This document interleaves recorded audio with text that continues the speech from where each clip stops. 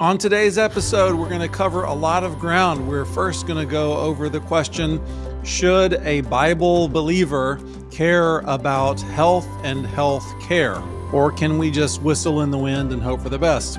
Secondly, Mark is going to give us an overview of the options that are available to you for health care, whether it's health care insurance, paying out of pocket, just everything that's in front of you. Because guess what? Newsflash, you need something.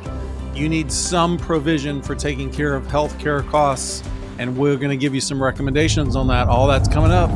And this is Abraham's Wallet. Join us weekly and create a culture in your family of multi-generational prosperity, spiritually, relationally, physically, intellectually, and financially. Run your home, your dough, like a biblical boss.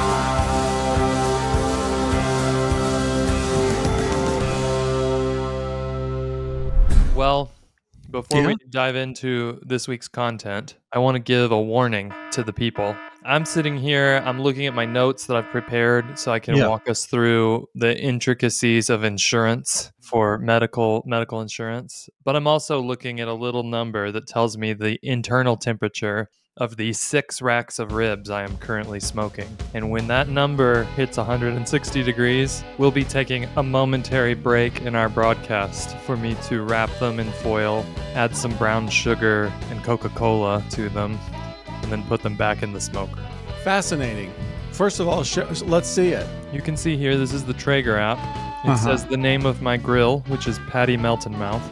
Okay. And it says all the relevant statistics about what's happening. Interesting that you're smoking ribs. I too am smoking ribs at this very moment. But what? But yea, verily, not on my smoker, on my good friend David's smoker down the street. And my deal with him was, I'll give you 2 racks of ribs. You smoke them both, and I'll let you keep one. So he was okay with that deal. So that's a great deal. Let's jump in. We're calling this episode Health and Healthcare, I believe. I'd like to start with just the topic of health because I always have this memory of our mutual friend, Chris, with whom I lived in college. I don't know where he got this philosophy, but Chris was overweight and in poor health in college. He's in much better shape these days in his 50s. I remember him saying very clearly that he didn't care about his body at all. My body is irrelevant. I'm not going to give it any attention. He spent most of his energies on Dr. Pepper and Taco Cabana in college. And I'm guessing he wasn't drinking the wonderful zero sugar version that I'm enjoying right now. No, I don't believe so. That leads to other health problems. But I remember thinking, Chris, I'm not so sure that that's really a biblical idea. Let me just say on the outset, if you don't know this, that America and America's culture is super unhealthy. So you might not know this, but 42% of Americans are obese. So that's not the only, you can be unhealthy in several ways, but that's a very easy metric for health. And because of that, we know that obesity leads to all sorts of other things, including heart disease, which is a massive problem in America. The estimated health cost of obesity is right around $175 billion a year. Remember, we recently did an episode with Shane talking about his weight loss, who, by the way, I meant to give the people this update anyways. Shane, who people have become interested in after that episode, has now crested the 100-pound mark and is continuing to drop weight. And now he and I are in a race. Now we are now neck and neck with my old friend who I always thought as, well, Shane's the fat one and I'm the regular one. And now we're the same size. So that's troubling for me. Anyhow, one thing that we went over is how health costs have changed for him as he's lost weight. And of course, the amount of money that it will require to maintain his body and to maintain his health goes down dramatically when you lose weight because everything works better in your body. So those things are really connected for you. If we're going to get into talking about healthcare, I would say one major thing you could do for healthcare is to lose weight. And if you have to outlay a couple of bucks to join a gym or to start taking classes because it makes you accountable to lose weight, that's worth the money. You talked, Mark, recently about that we can go overboard thinking, well, if it says organic on the package, it's definitely good for me. Yes, we can go overboard. However, if you have to spend a few extra bucks to buy high quality food instead of pre-packaged, saturated everything food, we know that money is worth it. You get that money back in the long term if you are losing weight and eating healthily. Okay. I just throw in, when we're talking about spending money to maintain your health, spending money to lose weight for the average American is money well spent. The average annual premiums in 2022 that people spend on healthcare insurance, they're $7,900, a little over $7,900 for single coverage. And for a family, the average premium is about $22,500. So actual healthcare spending is around $12,900 per person. So if you think about that, then if you get a family of four, you're getting a bargain at $22,500. The fact is, you are spending money this year on healthcare, whether that's in insurance or you're spending money out of pocket for health needs, healthcare. It's part of all of our lives, and it's something that we need to look into and take seriously. I just wanted to hit right up front before we let you kind of go with numbers and practicalities, Mark. I wanted to talk about, biblically speaking, should Christians care about health? Before I launch into that, is there anything you want to say up front? You might have just heard those numbers and say, I don't spend anything close to that on healthcare and I have insurance. Those numbers include what your employer spends on your insurance. Right. So a lot of people, if they get healthcare through their employer, don't feel that in the same way. But I guarantee you, your employer feels it and would be happy to pay you a whole lot more money if they didn't have to pony up for insurance. So just don't write us off because you think those numbers sound crazy. The only other thing I'd say is I've been reading some Bible stuff that touches on this just in the last 2 days. So I'm really excited to hear what you have to say. When we're asking the question, should Christians care about health? I think there's probably been a dramatic upsweep in that interest in the last few years. There's just kind of an interesting thing happening with Christians in general. John MacArthur's People just made a movie. It's just come out last night. It's called The Essential Church. And it's the story of how they opposed the California government during lockdowns and said the government can't tell us when to meet as a church. And they ended up winning that. MacArthur says the reason we made that movie is because we want to encourage other pastors that the next go around, the next time this happens, we want more churches to stand. And I think that's interesting culturally because I think Christians more and more feel that we are outside of the mainstream. And I think more and more we kind of feel ownership over our food and I hope our health. But in case that's a question for you about the undergirdings of, is there a biblical foundation? I'll just throw out a couple of verses here. 3 John verse 2 says, "Beloved, I pray that all may go well with you and that you might be in good health as it goes with your soul." Your being in good health is what God wants.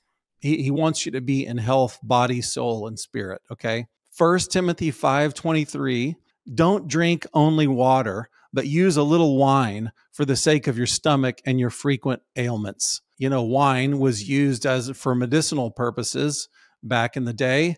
It was safer than some of the water they could come by.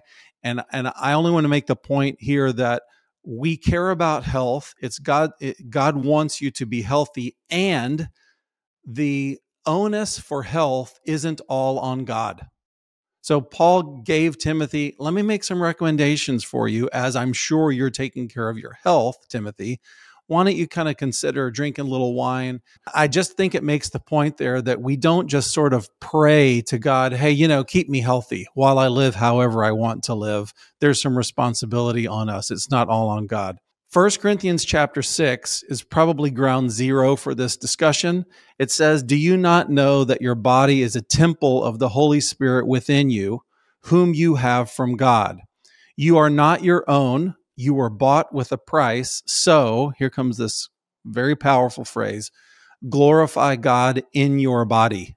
We all should probably wrestle with, what does that mean? Now, that section is about sexual impurity, so there's no question about that one. That glorifying God in your sexual habits is a big deal. However, it probably has implications outside of that arena. So we have to make good choices to take care of our bodies. They are God's temple.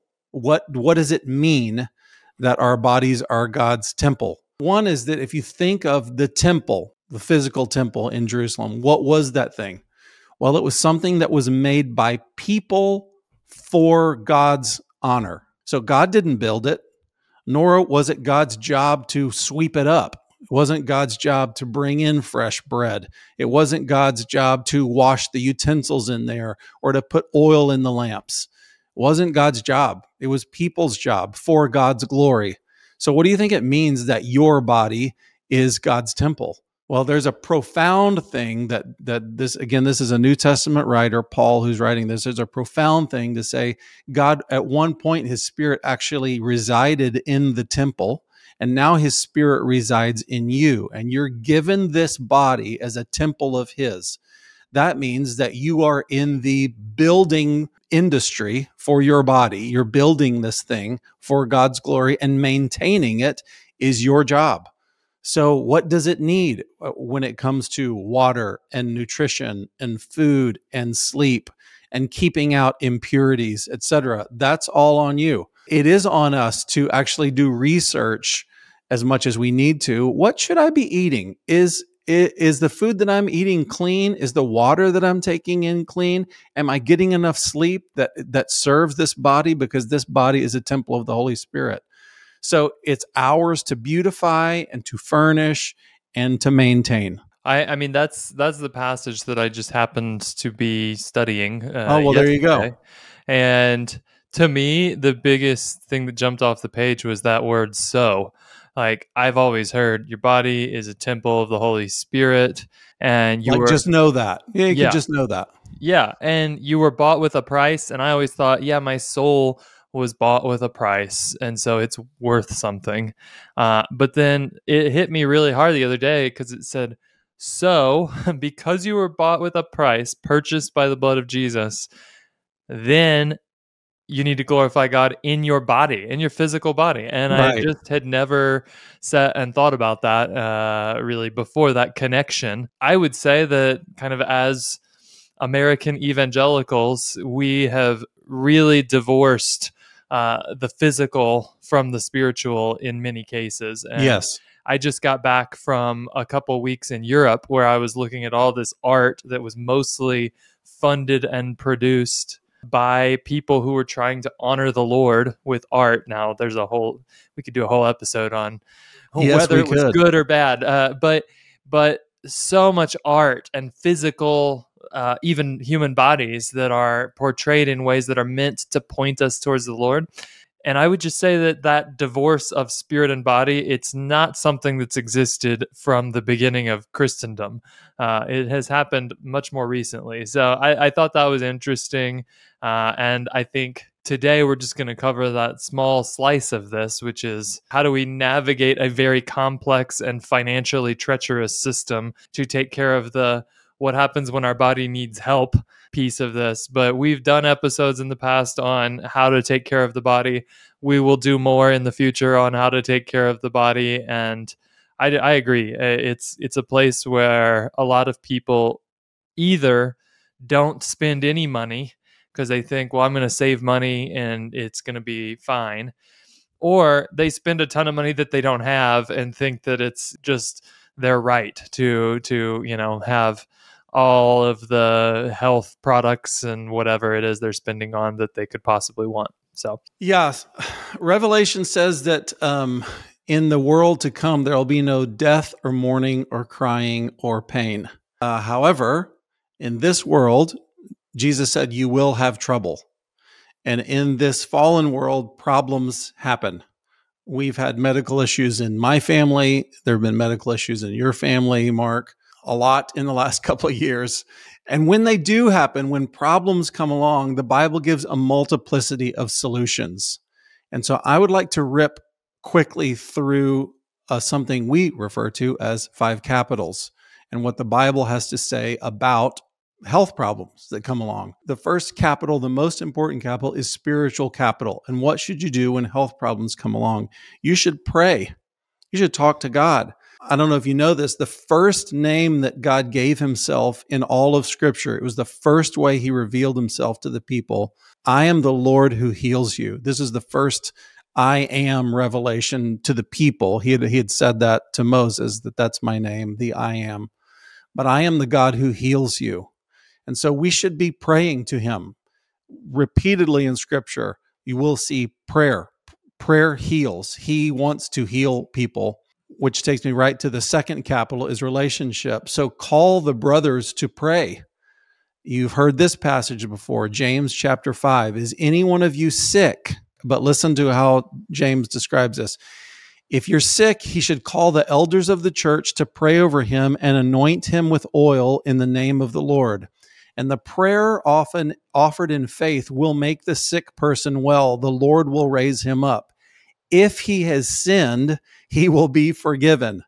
Now, there's a kind of a unique thing there, that there is a connection in the Bible with sin and illness. Not always, but it's a possibility. So if someone's going over to pray for someone to be healed, there is a question in the room, which is, might this be on account of sin? That's not out of bounds, but we also don't believe, well, all sickness has to do with sin. We don't believe that.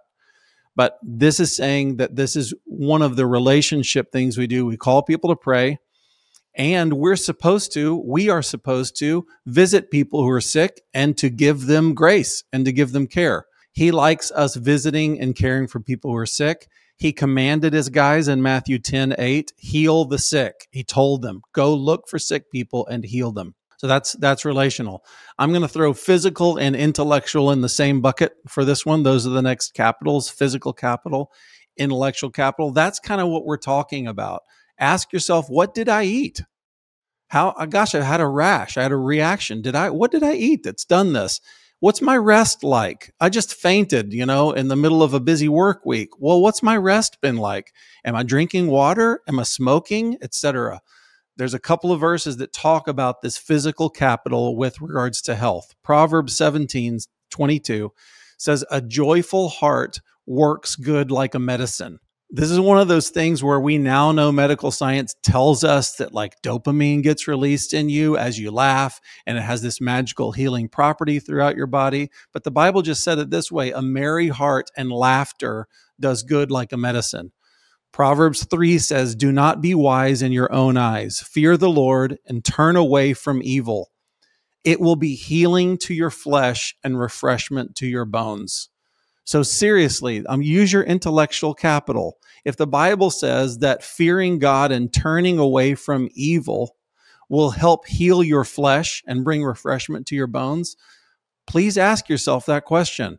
Is there anywhere in my life where I don't fear God or that I need to turn away from evil? That would be smart. That'd be using your brain and applying these principles, biblical principles. Acts 27:34 says, I urge you to take some food because it will give you strength. So again, to your point, Mark, we're not these people that think the only thing that counts is my spiritual life. You won't find that in the Bible. It's not a biblical idea. In Acts 27, really simple thing. You know what? You seem weak. Why don't you eat better food? That's what's there. And finally, and this kind of takes us into the thing we're going to spend more time on, is financial. So we talked that you could use financial capital to produce health, but what about responding to illness or even preventative by way of insurance? The Bible would have no problem with that as well. So you could pay a physician if you're in trouble. I just want to throw this out because I think there's some weird residue in Christian circles that's kind of Christian science. Christian science believes there shouldn't be any illness of any kind. And if there is, it's a fabrication of your brain, or there's some sin stuck in you somewhere. But And the story. when you What's say that? Christian Science, we're talking about sort of the armchair scientists in Christianity, not the religion started by Mary Baker Eddy, right? No, I'm speaking specifically of the false religion invented by Mary Baker Eddy. Oh, Uh, okay. we Continue. we are we are not Christian scientists, and I use a capital S. We are Okay. not that cult. That cult, Christian scientists, believe that all illness is an illusion, or that it comes from some trauma in your past or some kind of sinful belief. So all illness can only be dealt with from a spiritual, mental, emotional place. No, we don't believe that. We believe there might be no sin present, but there might just be a problem that needs to be dealt with. In the story of the Good Samaritan, Jesus says this guy found this guy who'd been beat up, and he bound his wounds and he poured on oil and wine on his wounds. Why did he do that? Because those things worked like medicine. They cleansed the injuries and they set them up for healing. They worked as ancient medicine. So the Bible doesn't have any problem with you using medical tools to deal with illness. Jesus also said in Luke 10:34, we always think of the second half of this when he says it's not the healthy that need a physician, but the sick. And then he starts talking about himself. But let's just deal with the setup. Sick people do need a physician, and Jesus has no problem with that. He's like, go see a doctor. That's fine. So we're not Christian scientists. We believe that everybody gets ill. Everybody has accidents. My family was in a car wreck, broken legs. These kind of things happen, and we should deal with them. So there's no biblical reason to not use any methods at our disposal to improve health.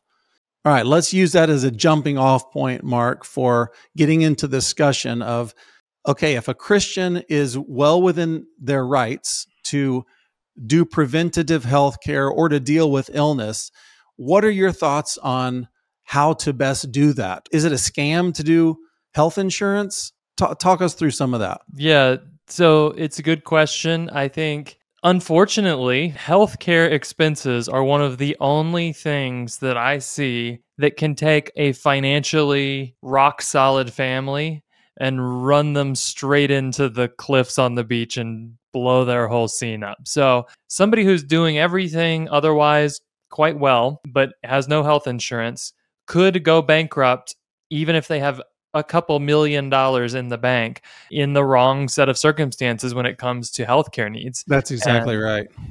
we would, if it was you or I, we would tell someone if they said, well, I have no health insurance and my child has cancer and the treatment's $2 million, we would say, well, you got to figure out a way to scrape that up, because we do think that life is certainly worth more than money. So most of us, if that was our family and we're thinking about our kids, we'd say, well, yeah, we'd spend every dollar we have to take care of our family. That's right. It's something that can cost a lot in our country. Yeah, let me just say a word about that, because you hear from time to time, you hear people lament the world that we live in and the state of healthcare in America. And I know that things are a little crazy, and you might address this, how the insurance scene that we live under really inflates prices. But when I hear people wringing their hands and saying, isn't basic health care a human right?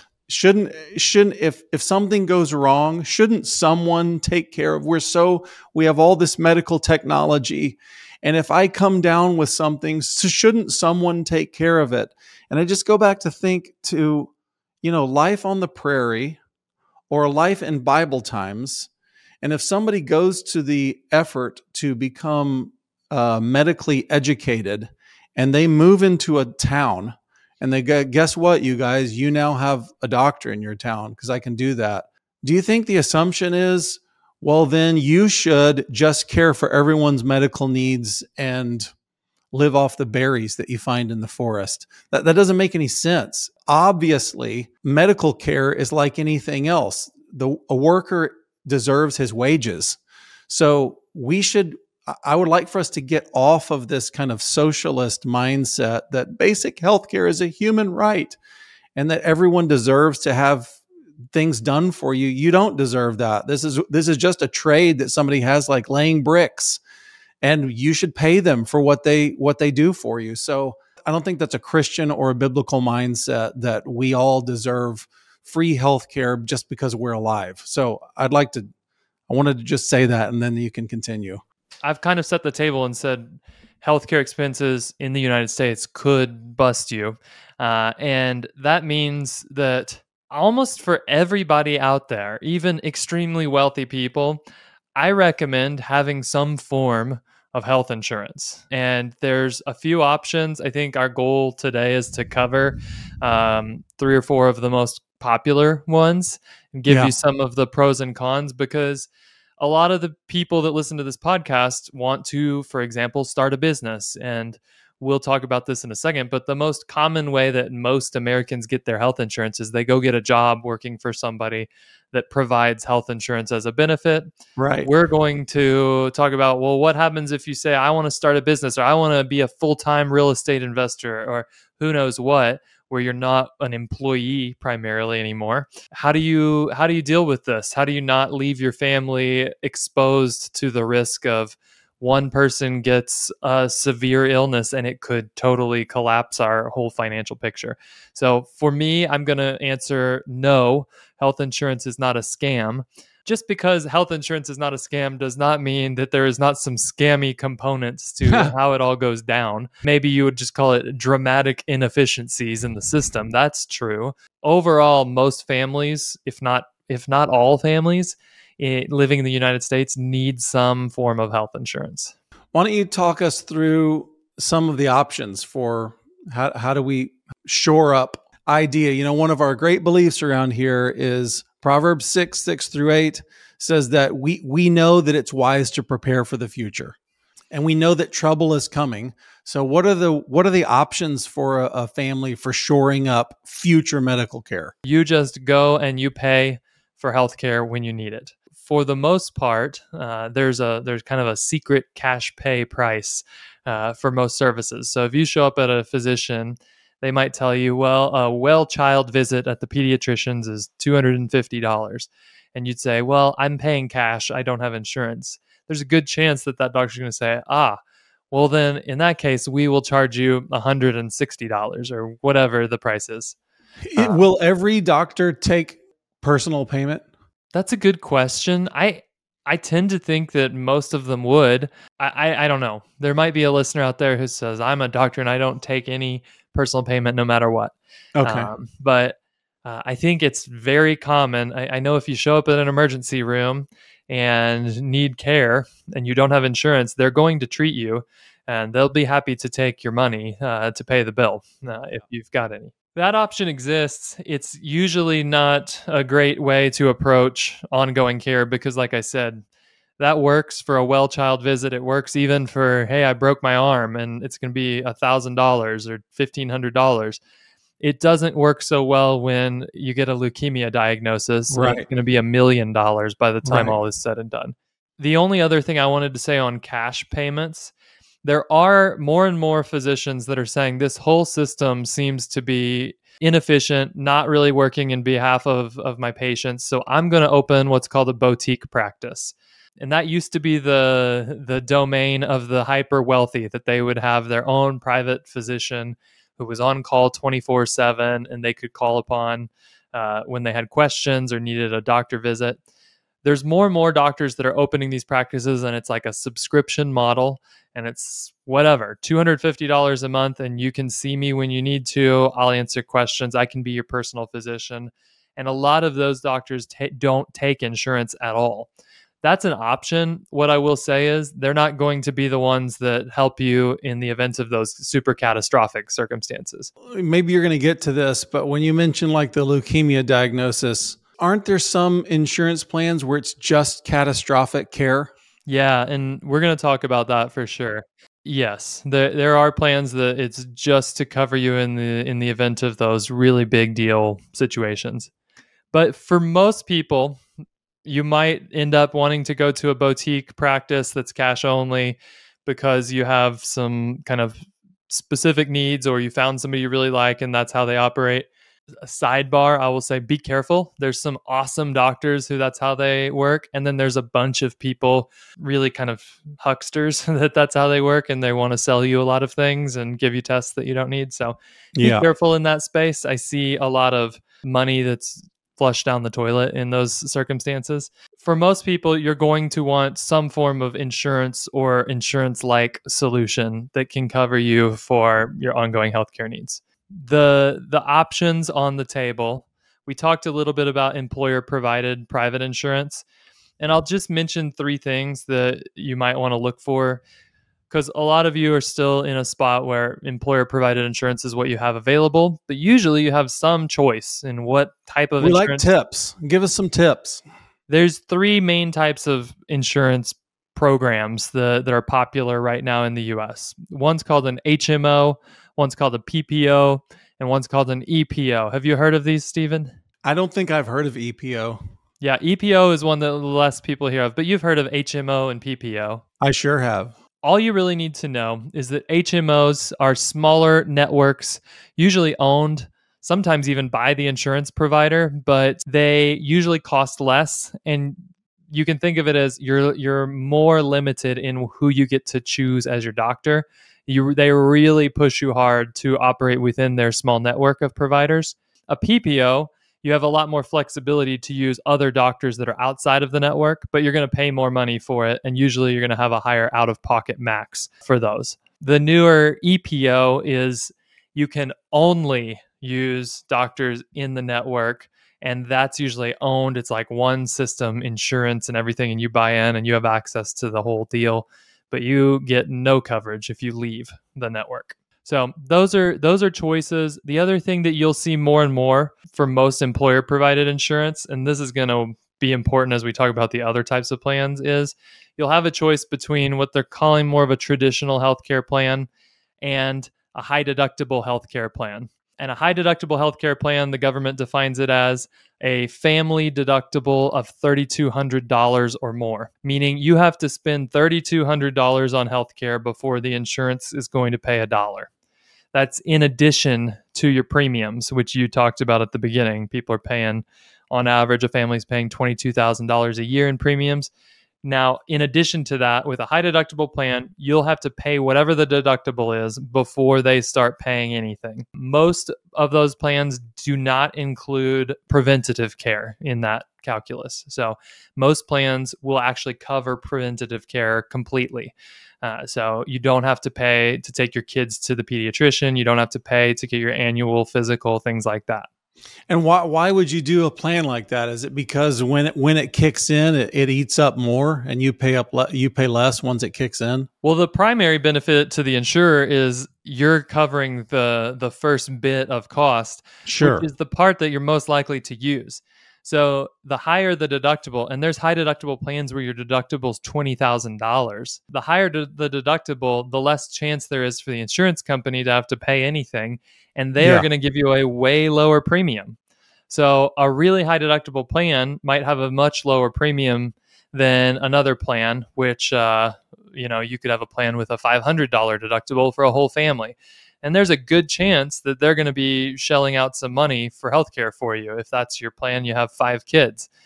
So they're going to charge you a higher monthly premium for that plan than they would for a high deductible plan. Is it a good rule of thumb that if you can absorb a higher out-of-pocket cost, that you do a higher deductible so that you can have lower premiums? It depends is the answer. It depends a lot. And I don't think we're going to go through in this episode, like the nitty gritty, how to choose exactly which plan is right for you. That's something that, for example, we do when we're working with families is talk through, let's look at all the plans. Even if you're just an employee, let's look at all the plans your healthcare or your employer provides and figure out based on what you spend every year, which one is the optimal solution for you. One thing I'll say is that you must have a high deductible plan in order to have an HSA account. if you want to put money into an HSA account, which we've talked about a bunch on this show, you have to have a high deductible healthcare plan at the time that you're putting money in. You can leave your high deductible plan and you still own your HSA and can use it later. But when you're putting money in, you've got to be participating in a high deductible plan. I was going to say rules of thumb, if you know that there's a ton of big healthcare expenses coming up, like next year you're going to get 2 surgeries, have a baby, and you have a son that's trying out competitive skateboarding for the first time, so you're planning on a broken leg, then you might actually say, we're going to pay more in premiums to have a lower deductible plan, and that'll probably work out in your favor. If you say, well, we just don't use medical care, we need that backstop against total emergencies, but we would like to pay as little as possible in premiums and take some of that risk on ourselves, a higher deductible plan might be appropriate. Give us an overview of options outside of healthcare plans that are covered by your employer. Option number one that most people think of now, this did not exist 10 years ago, but would be the Affordable Care Act plans. When I say Affordable Care Act, you think what, Stephen? Inflation. Okay. Yeah, I knew you were going to have some snarky comments about your disdain for the political Socialism. actors. Yeah. Fascism. Obama era Affordable Health Care Act, what it did is it basically said that we're going to make a marketplace of health insurance plans available to anyone who wants to buy it.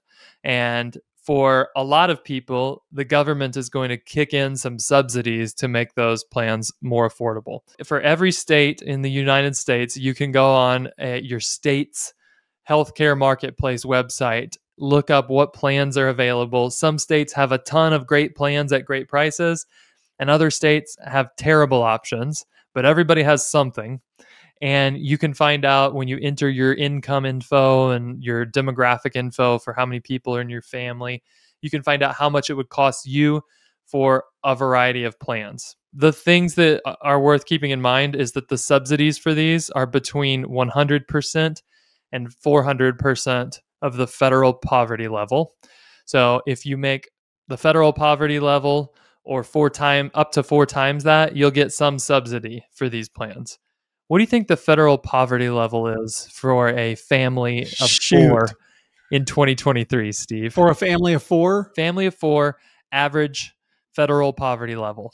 $27,000. Did you cheat? No. It's $27,750 for a family of 4. Yes. That is why you have been a guest co-host on the Abraham's Wallet podcast for so many weeks running, because you come incredible. Yeah. I'll just give you some quick pros and cons for Affordable Care Act marketplace plans. Pros, these companies are actually insurance companies. They're tightly regulated. They have to cover pre-existing conditions. So you can show up to one of these plans in the middle of stage 4 cancer, and they can't change your coverage prices. You can go buy one of these plans and you'll be covered. That's one of the, I would say, for most people, good things that came out of the Affordable Care Act is you can't lose your job and then suddenly be unable to acquire health insurance. These companies are adequately capitalized to cover catastrophic expenses. So we're going to talk about health sharing plans. And this is one of the cons of health sharing plans, is that I'm not convinced that very many of them could cover if a whole bunch of people in their network had huge health expenses all at once. And for families that are inside of that subsidy band that we talked about, so between $27,750 and 4 times that amount, subsidies can cover a big portion of the cost of an Affordable Care Act plan. The average monthly tax credit that families get is about $500 that you buy these plans, so it's not insignificant. And if your income is below 150% of the federal poverty line, you can get 0 premium plans in most states, so free healthcare plans. You're a candidate for subsidies if you make $110,000? That's right. So how stupid our government is with money, I think, is what's illustrated there. Well, check the price on these before you get too excited, because you might get a subsidy, but you're still shelling out some big bucks for that plan. Sure. Yeah, we're all shelling out big bucks for that. That's right. Couple other things to keep in mind. It's easy to get an HSA eligible plan on most of these. So you can do that. And like I said before about employer covered plans, preventative care is covered in almost all cases. So those are the pros. What are the cons of going to the marketplace and buying a plan? Depending on your state, they can be super expensive. So $1,800 a month for a family is not unusual at all. And some states don't have a great network of plans and providers. So you might see that my only option, I can see these 3 doctors and they're all, graduated from medical school of the Bahamas, and I don't love it. Not everyone qualifies for the subsidies, even if you're inside of the income band. So you would not qualify for any tax credits if you are married and filing taxes separately. So if that was your case, that would be it. I thought it was funny. The IRS said, if you refuse to file income tax returns, you don't get the subsidies. It's like, well, yeah, because that leads to the third group of people that don't get subsidies, and that's those who are incarcerated. So, oh gosh. If I don't know, I would be delighted if I found out that there's an Abraham's Wallet like listening party on Wednesday mornings at the federal penitentiary that guys get together. That would be incredible.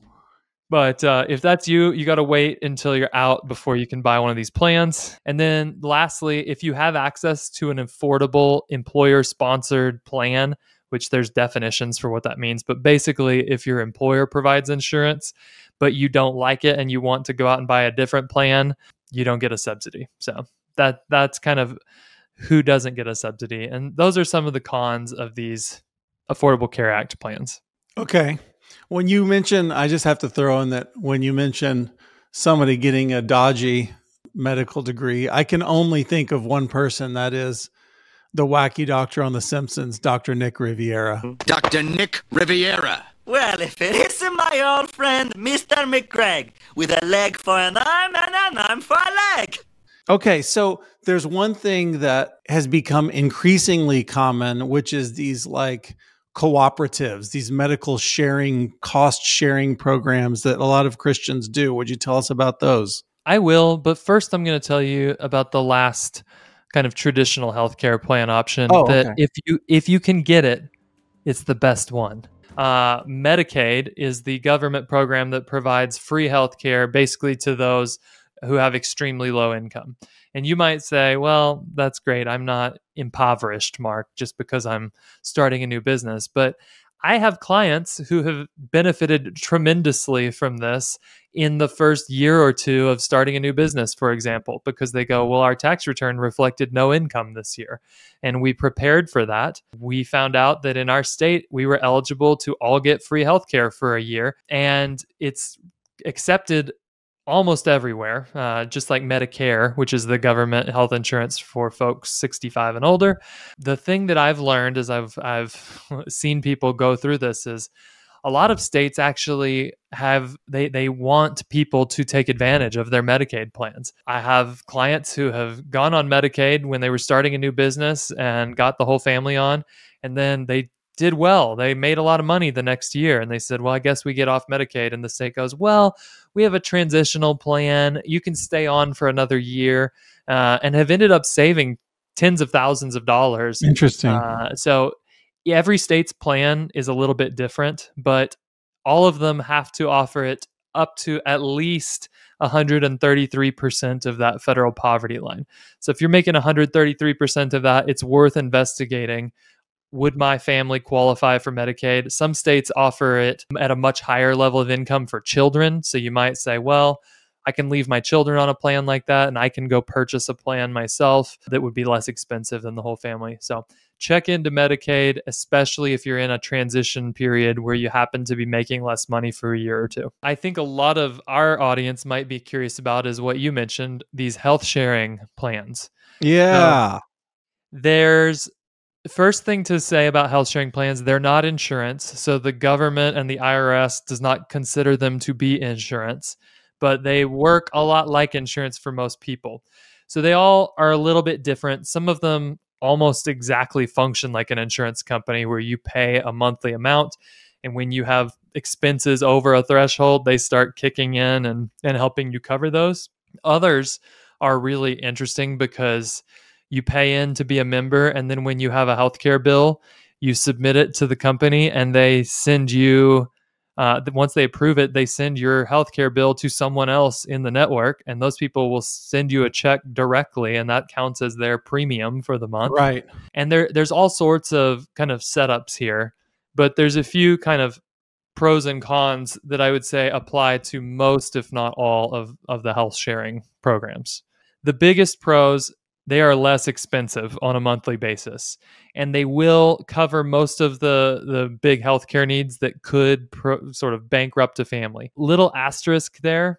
A lot of them you have to either buy a separate plan or buy an add-on in order to cover what they consider catastrophic expenses. So depending on the plan, that could be as low as $100,000 up to like over $500,000. But there are, like we said, there are healthcare situations that can cost you more than $500,000. So if you're thinking about doing a health sharing option, 100% you should add on the catastrophic coverage, because that's really the most important thing in my mind. Is we can use debt. There's all sorts of ways to deal with $20,000 of expense, but it's very hard to deal with $1 million of expense. That's really insurance. That's like healthcare insurance, the same way that you'd have flood insurance on your house, or you'd have insurance for in case some horrible wreck happens and I need to take care of someone else's medical bills. If you pass this threshold where it's costing hundreds of thousands of dollars a week for the kind of care that your family needs, that's impossible to think of you spending that money and destroying the family wealth. This is why insurance exists, because that's a possibility. I can take care of myself. I could have a brain injury, have all kinds of medical bills. I have to have something, a rip cord that's outside of my family's wealth. And that's what insurance is for. Would you agree? I think about that with all types of insurance, because a lot of people start talking to an insurance salesperson that if you've repriced your homeowner's insurance recently, which you should do every 2 or 3 years, it's funny how the insurance salesperson sometimes starts saying, well, we could add this on and it's only $500 if you get your big screen TV stolen, we'll install a new one for it. And I'm thinking, that's not going to bankrupt me. I want to be absolutely not hoping that I use the policy. It's just like with life insurance. Like, yeah, if I die, my family's going to get a big chunk of money. Right. I'm hoping that doesn't happen. Right. It's there to protect against a really bad situation, not to provide something that you go, well, that's kind of nice that happened. Totally agree. The disaster coverage is important there. And that's something you might have to add on additionally to a health sharing plan. For a family of 5, I often see families paying, for example, $300 to $400 a month for participation in one of these networks. So that's cool. Much less than they would spend to be a part of traditional insurance. Another pro, you can receive care generally from any doctor. In some cases, the program will kick back a little bit smaller percentage of the coverage if you go outside of their network of preferred providers. But a lot of the networks just say, we don't care who you use. You're in the eyes of the provider, you're paying cash. So we don't care. Use any doctor you want. And that's cool compared to a lot of insurance plans where you first have to check if the doctor's on your plan, and that can be kind of annoying. Another pro is you can join at any time. You don't have to wait for an open enrollment period, which you do for the Affordable Care Act plans. You can just decide tomorrow, hey, I don't have insurance. I'd like to have it, so I'm going to go buy it and participate in these plans. And similarly, you're not locked in to a long-term contract or agreement with almost any of them. So you could do it for 3 months, and then you get a job that provides insurance, and you say, okay, we're not going to do it anymore. So that's my pros. How's this sounding? Are you feeling like, hey, maybe we'd like to be a part of a health sharing plan? No, but it sounds like, it just sounds like you really need someone to help you through all these options. There's so much to consider that it would be overwhelming, that you would want somebody to actually get real numbers in front of you that are, again, specific to your family, to what your monthly budget is.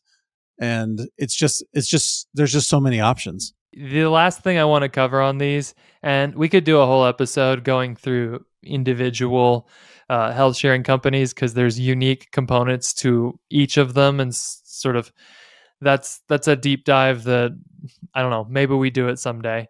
Maybe we do it offline in our circle group where people have specific questions about individual providers here. But there are a lot of cons that I think people don't consider when they participate in these. The biggest one is number one, these generally don't cover you for pre-existing conditions.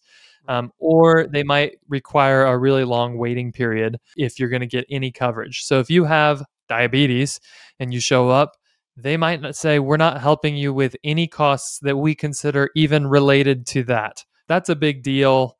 You know, I talk to people all the time who are doing everything they can to keep a healthy body, and yet they have a diagnosis that somewhere in the back of their healthcare chart could be used to say, well, this diagnosis we think later on caused this problem, and we're not paying for any of the coverage.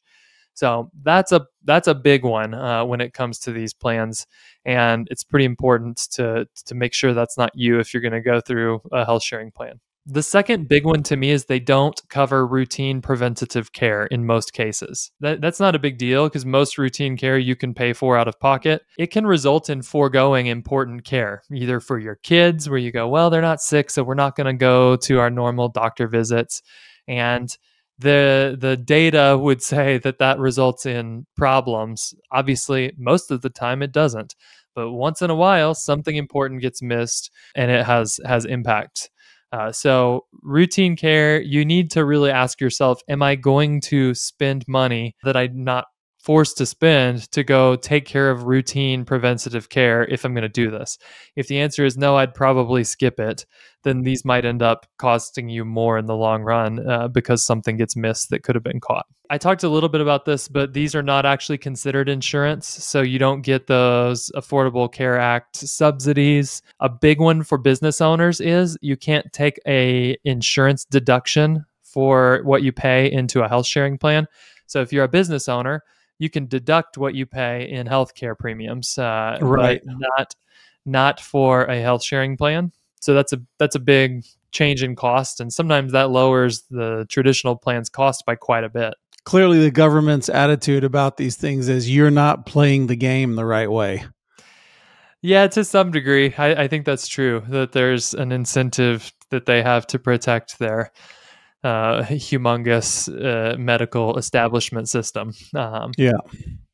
You can't use an HSA with one of these unless you purchase what's called an HSA qualified MEC, which is a minimum essential coverage health insurance plan. And that's kind of like one of those things we talked about that sits on top of these and covers catastrophic stuff. That's a big rabbit trail we could go down, but just know that if you want to do an HSA and a health sharing ministry, you need to buy something else that goes with it.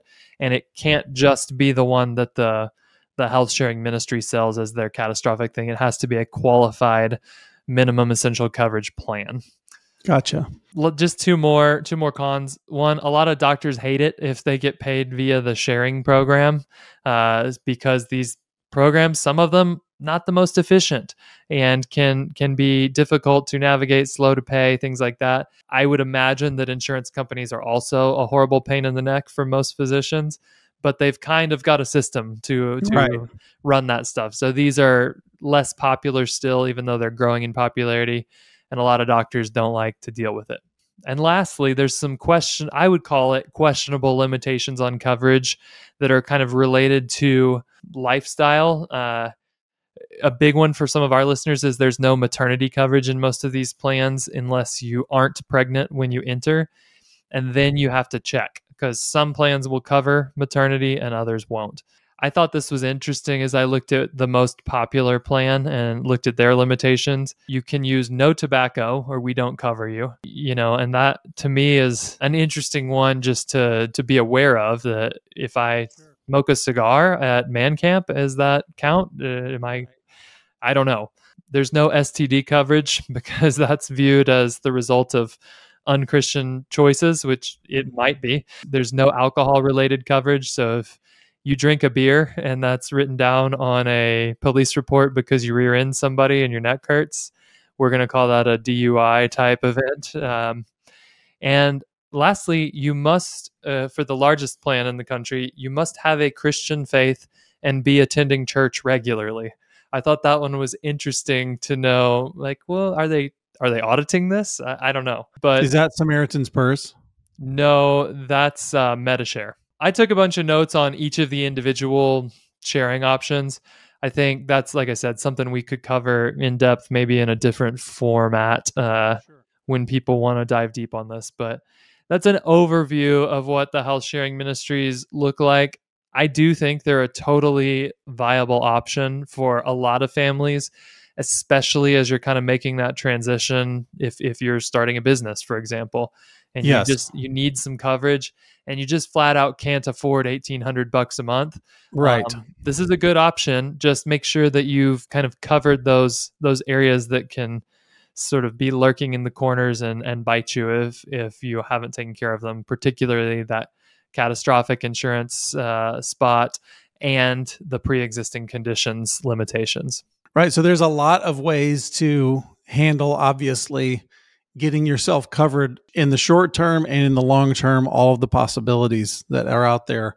I just want to say again that preventative healthy habits like eating and sleeping well, drinking enough water, doing regular exercise will steadily improve any person's health and give you the strength to do whatever God's given you to do. But if we lack wisdom and let our bodies fall into disrepair, we risk the risk increases dramatically for sudden sickness or injury. And healthcare is about caring for your body and your mind and your emotions, the whole person, so that you can reach your maximum ability, whatever that is. God created us body, soul, and spirit, and we must not ignore our body's health. So Christians should be involved with preventative health care and be making plans to deal with injuries and illnesses before they occur, because that's how life works around here. So I wanted to give you a little overview into your options out there. And if you need help choosing exactly the one right for you, we would always recommend that you would go see a financial professional to walk you through your options, help you make those choices. Anything else for people who are feeling like, how do I navigate all of this stuff? Mark, where would you send them? Yeah, I think it's, I'm not trying to plug too hard here, but it's one of those good litmus tests for, do you have a financial advisor? Can you go to whoever you're going to for money advice and investment management and stuff like that, and ask them to look at a variety of health insurance plans and tell you which one is best for your family? If so, they're probably providing some comprehensive advice. That's a good thing. If they would say, well, that's not what I do, I manage your investments, then I would say, that might not be somebody who's actually providing advice to you. They're just sort of doing one little thing that, frankly, a computer can probably do as well. Think about that, and if you need recommendations for people, obviously that's what you and I do for work, is we help people with kind of comprehensive planning.